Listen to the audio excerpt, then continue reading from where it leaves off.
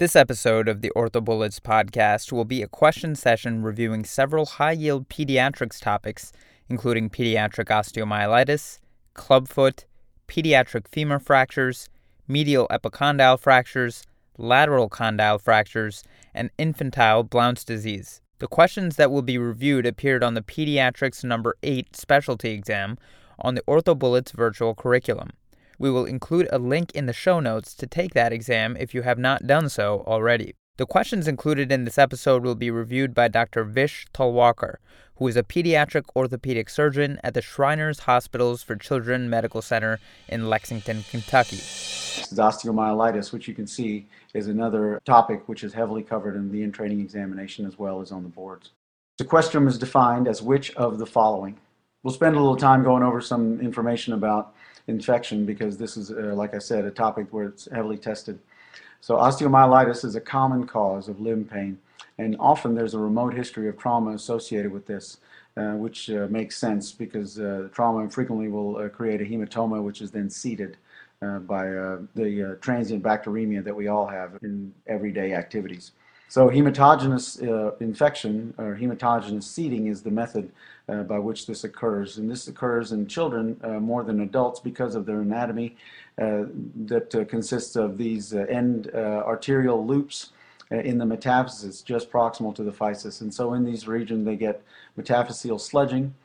Children have an incompetent immune system, and so they have a deficient reticular endothelial system, so their ability to fight infection in this region is also diminished. Because of the endovascular loops, there is increased vascular permeability. So all these things are a setup for infection. And typically this starts in the metaphysis of the long bones. The organisms are a little bit dependent on the environment or and the age of the patient. So Staph aureus continues to be the most common organism that we see causing infection. It is becoming more frequent that this is a community-acquired methicillin-resistant Staph aureus in some locations. Kingella kingae is another common pathogen that we see in cases where their culture doesn't immediately show anything. So you have to be sure that in those cases that the laboratory continues to hold that culture and also inoculates it into a CO2-rich medium, because this can be a fastidious and slow-growing organism. In neonates, group B strep and gram-negative organisms are a frequent cause of infection, and they ask this frequently on the test as well. In sickle cell disease, salmonella is the organism that is associated with it, although Staph aureus is still the most common organism for osteomyelitis in these people. Haemophilus influenza is now an uncommon cause of infection.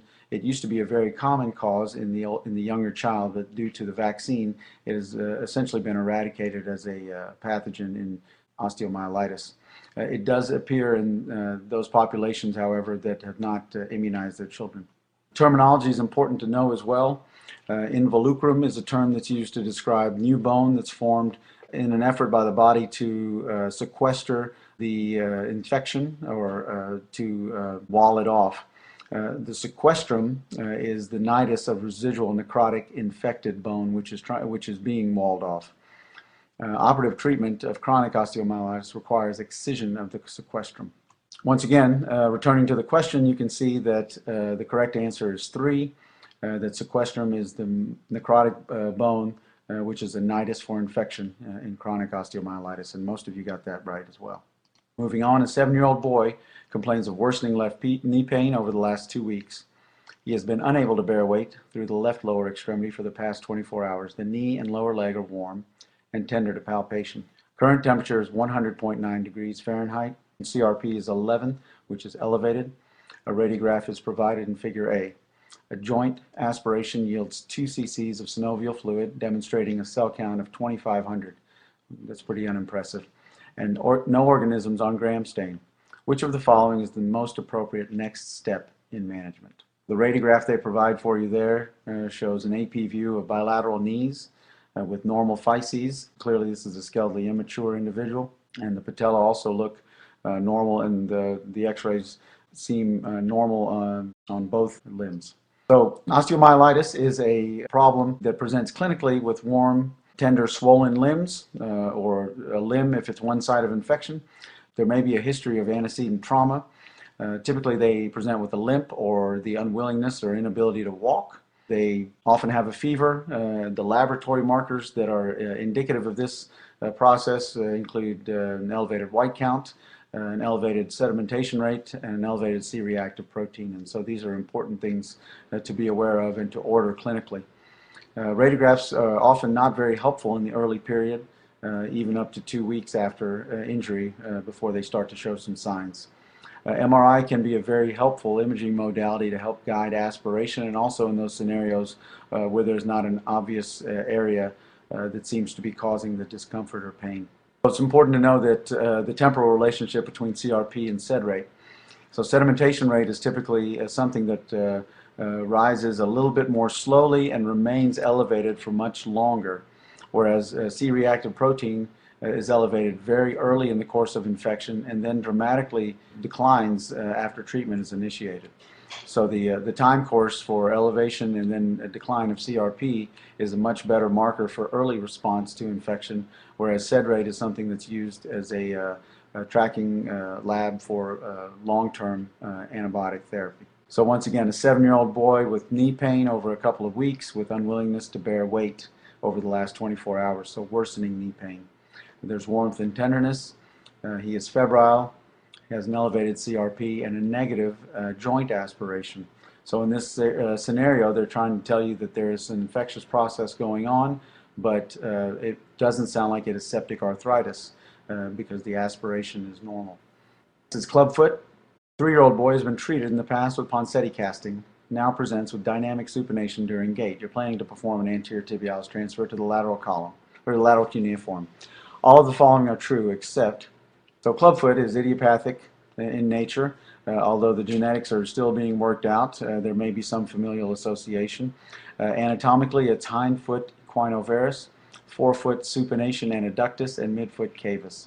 You can see this photograph of a child with bilateral club feet with the typical posture of the hindfoot, a supinated adducted forefoot, and it's difficult to see whether there's cavus there or not.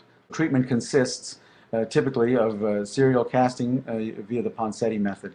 And the Ponseti method emphasizes gentle manipulation in a stepwise fashion and correction of the deformities also in a stepwise fashion, starting with correction of the cavus and then progressing to correction of the adductus, as well as the varus and equinus of the hindfoot last after abduction of 50 to 60 degrees is achieved. The casts are usually long leg casts. In fact, they're always long leg casts from hip to toes. And so the mnemonic cave is a good way to remember the order of correction.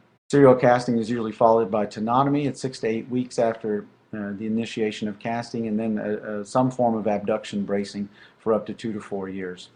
Tibialis anterior transfer is a common procedure. It is necessary in 10 to 30% of patients who have feet that are treated in this method for recurrence, and typically occurs after the age of about 2, in the age range from 2 to 5 years.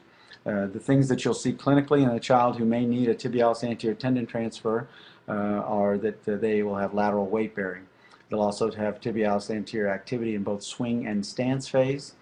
And they have to have a flexible deformity, so this is not an effective method of treatment if the deformity is not flexible. So knowing this, a 3-year-old who has previously been treated now has a recurrence with dynamic supination.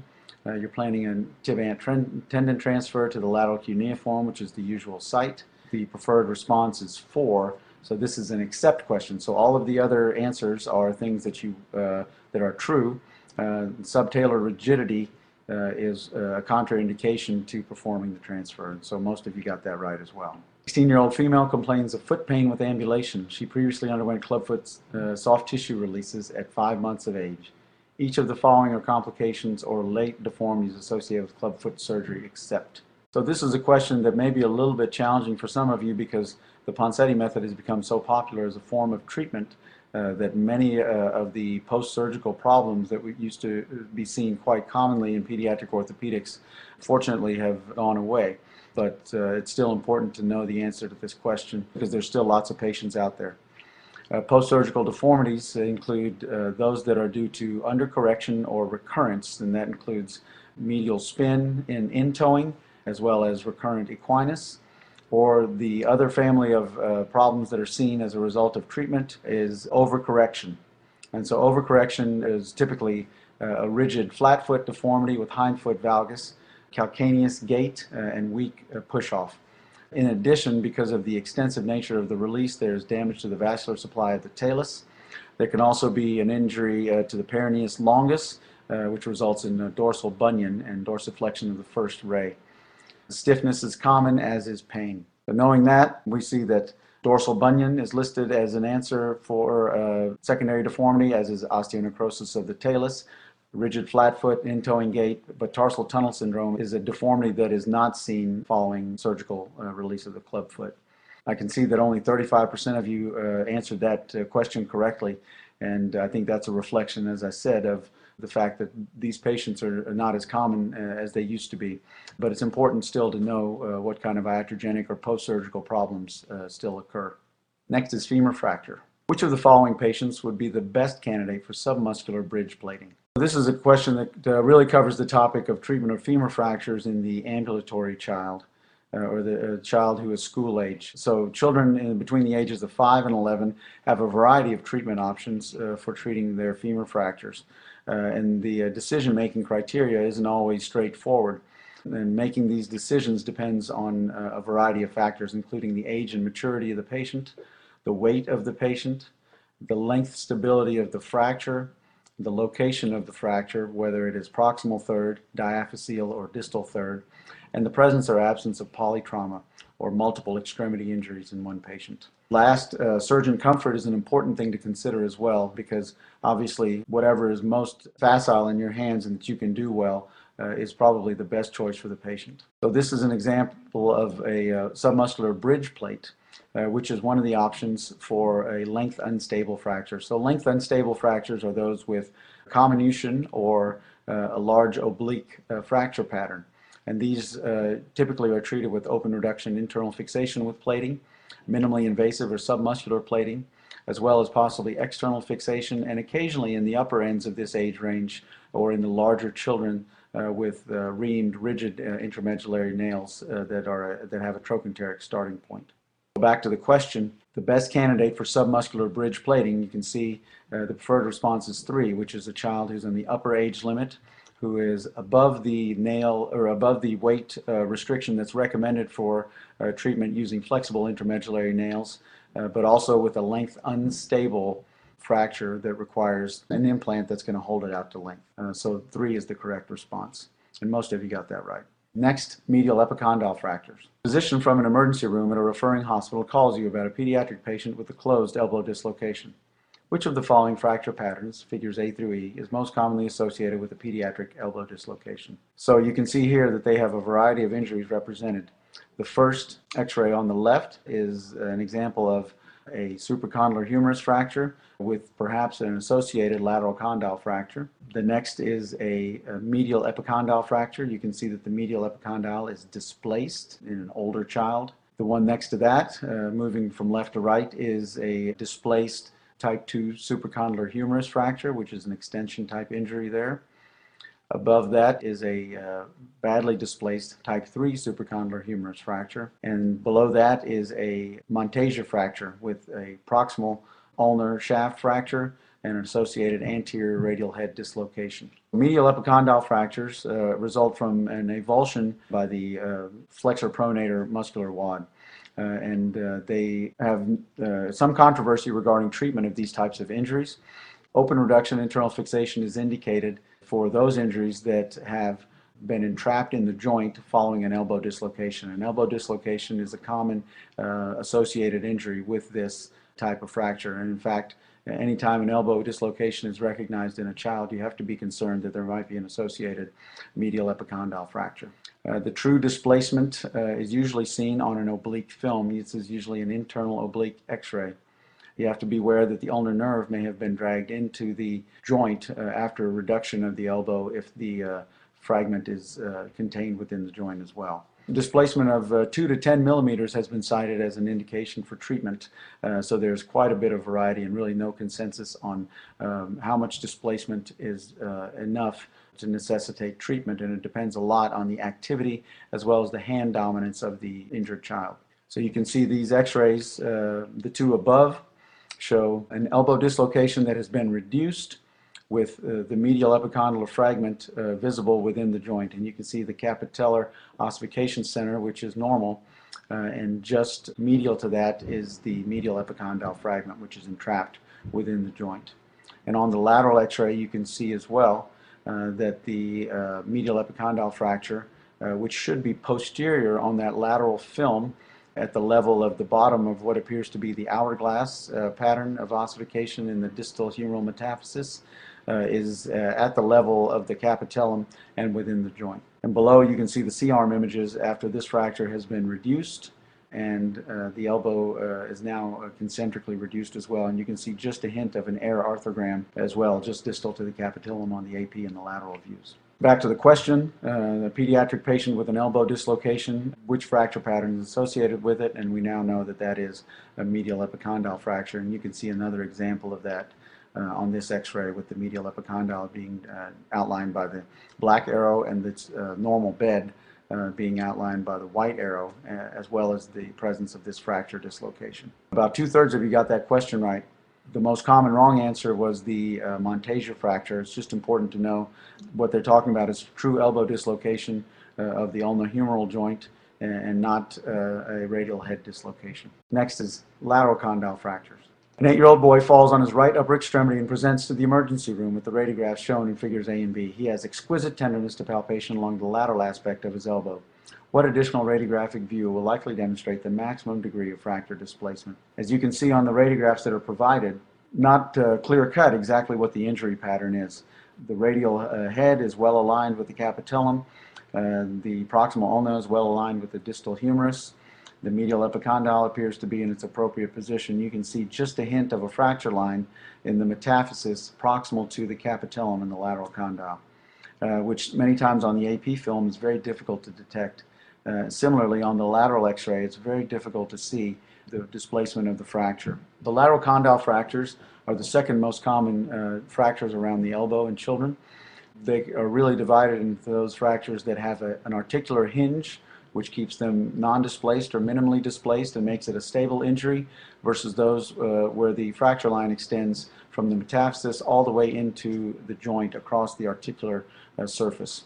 And so this is a displaced intra-articular injury with synovial fluid bathing it, and so this is at high risk for non-union. So X-ray evaluation of lateral condyle fracture should include internal rotation oblique images as well. An MRI or an arthrogram can be useful to visualize that hinge. Initial treatment for those minimally displaced injuries can be splinting followed by casting, with frequent follow-up and very close follow-up. In fact, they should probably be x-rayed weekly until you can see bridging fracture callus over the metaphysis. Displaced fractures typically require open reduction and internal fixation through a lateral approach.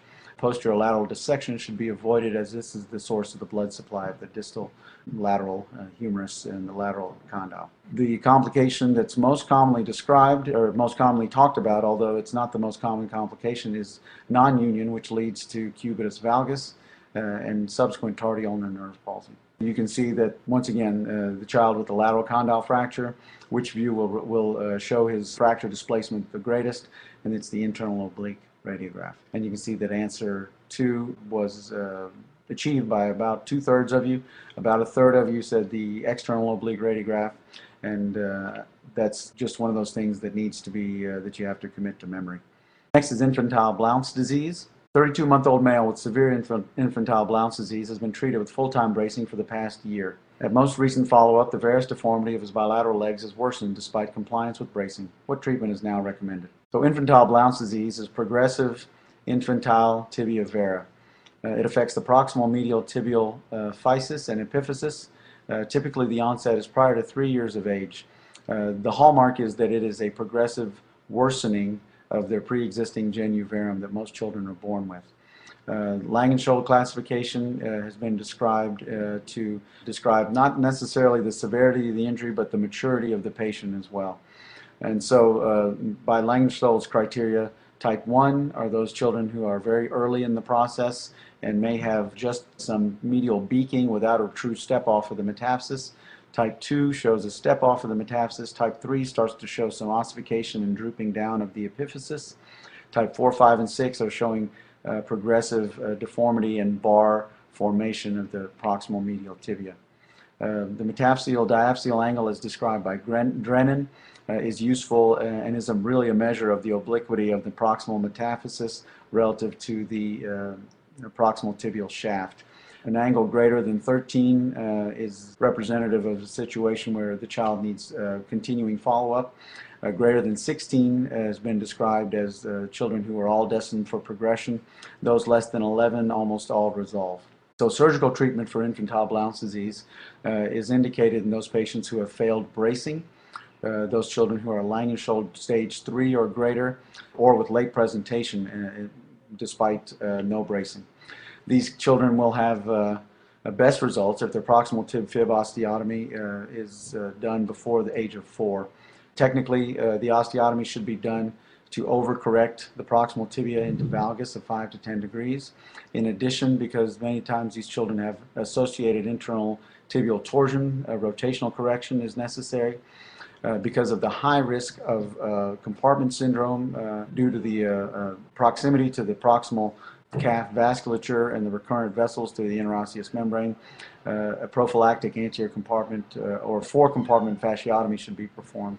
Older children or children who've had recurrence may need physeal bar resection as well. Getting back to the question, a less than 3-year-old child with severe Blount's disease has failed bracing. And now the next step in treatment is bilateral proximal tib-fib osteotomies, and that's response number 3, and most of you got that. That's all for this Pediatrics question review session. Hopefully that was helpful. This is the OrthoBullets Audio Review, a daily podcast by OrthoBullets, the free learning and collaboration community for orthopedic surgery education. If you're enjoying the podcast so far, please consider leaving us a 5-star review on iTunes. It will help us spread the word and increase our discoverability tremendously. Thank you so much, and see you tomorrow.